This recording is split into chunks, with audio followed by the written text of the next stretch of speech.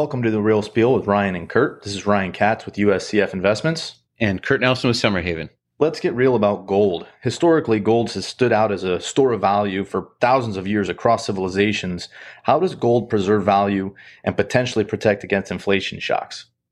Yeah, it's a good question, Ryan. I mean, gold is, a central commodity to, human civilization. It's been used, as justification for exploration into South America, Central America, North America, and it continues to be used today, right? It's a foundation of a lot of the store of wealth for central banks and for wealthy individuals. Gold is very interesting. It's an element. It's just a yellow metal that you scrape out of the earth and you refine and purify and then store in a vault. And as such, it's often used precisely for that. It's an asset that will retain value for investors, sort of come hell or high water.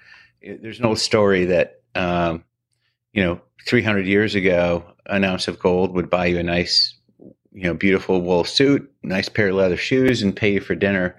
And today, with gold around $2,000 an ounce, it's probably about right. It'll buy you a nice suit, buy you a nice pair of shoes, and you'll have change left over to go out for a nice dinner. So I think in that regard, it's been used for hundreds and hundreds of years by investors to help to preserve wealth.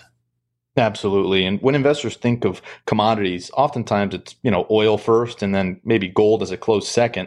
But gold behaves very differently than other commodities. I mean, just looking recently, commodities have ripped since their pandemic lows. And over the past 18 to 21 months, gold's largely been range bound. How does gold differ from other commodities?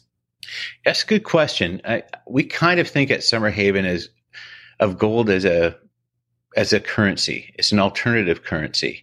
So when you think of commodities like copper, even silver and palladium or platinum, which are considered precious metals, or traditional commodities like oil or natural gas, most commodities are consumed. They're used in an industrial process.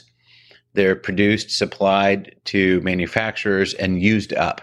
In the case of gold, it's really extracted from the earth, refined and stored, and the volume of gold that exists above ground in storage just keeps growing and growing and growing. And so in that sense, it's a bit of a currency. It's like an alternative currency or a financial asset. So that is different from many of the other commodities that Summerhaven trades.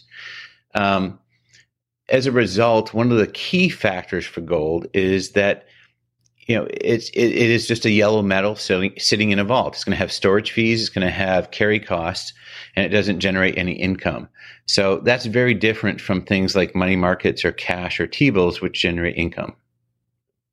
Yeah, and inflation's been a hot topic of late, not only here in the U.S., but globally as well. So for investors concerned with inflation, how should they look at gold versus, say, diversified commodities, REITs, and other asset classes?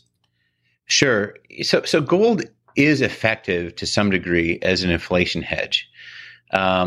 We have seen in periods of history going back to, for example, the hyperinflation in Germany in the 1930s, 20s, and 30s. In Hungary in the late 40s and other times, that gold preserves value for investors when fiat currencies tend to move towards almost a worthless posture because of money printing and rampant inflation. By and large, our research tends to show that gold is about as effective as anything else. It's kind of got average properties when it comes to inflation hedging. It kind of is just in line with other things like agricultural or metals or energy commodities in terms of hedging inflation. It's not better or worse. I think it tends to be an asset that does well in risk-off environments. And I think right now it's very interesting for investors to reflect on that because we're dealing with a stock market that's been up 300 to 400% over the last 10 years. Commodities have been largely down, kind of, except for the recent history, as we've seen a rally in 22. Commodities are much cheaper on a relative basis to equities right now. And if we in these steep risk-off environments like we saw in COVID, or in the great financial crisis, kind of '08 to '09, gold did very well. And it did a very good job of preserving value. And I think in that role, maybe more so than just pure inflation hedging, it's got great utility for investors as a diversifier. And I would argue as a kind of a core strategic allocation in a portfolio. Absolutely. So in a portfolio context, maybe not the only piece of your portfolio that be looking to hedge inflation, but a key piece, again, as a strategic allocation, not a tactical allocation, but there's other asset classes, including diversified commodities, potentially REITs, and other asset classes that should be included as well for these risk-off events. Yeah, I mean, I think one of the key things for allocators to remember is that their job is not to forecast where markets are going to go. I mean, there's plenty of people who try to kind of spin that story, but the reality is that the future is unexpected. And a prudent allocator's job is to use one of the only free lunches available to investors, which is diversification. So investing into stocks, bonds, alternatives, REITs, commodities, gold, all of these different assets, you want to spread your bets as widely as you can and understand that maybe inflation will be higher, maybe it will be lower. Maybe the stock market will continue to punch to all-time highs by 2024, 25, but maybe not.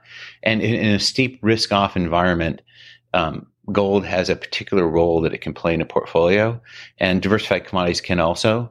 And they tend to be very low to zero weight in portfolios right now. I would highlight that assets like commodity equities or REITs, while traditionally used as inflation hedges, tend not to be great inflation hedges because commodity equities are just exactly that. They're partly commodities, partly equities.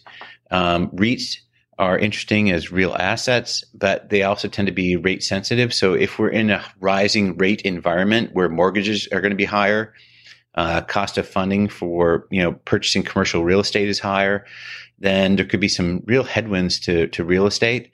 So I would challenge investors, if they have zero or very low weight to things like gold and commodities, to take a sharp look at them.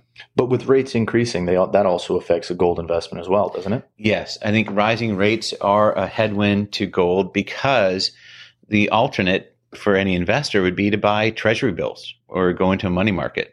So if interest rates are zero, there's no opportunity cost. But if rates are 2%, 3%, 4%, which is probably likely in the next 12 to 24 months, based on what messaging we've heard from the Fed, then there's an opportunity cost to gold. There are strategies that investors can pursue to try to generate income from gold or from other assets. But I think there's going to be kind of competing forces for the price of gold over the next cycle, say 1 to 3 years.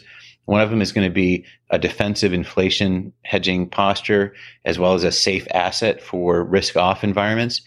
A headwind is going to be the fact that rates are going to rise, and gold investors are going to need to look for alternative income. Yeah, absolutely. This has been The Real Spiel with Ryan and Kurt. We'll talk to you next time.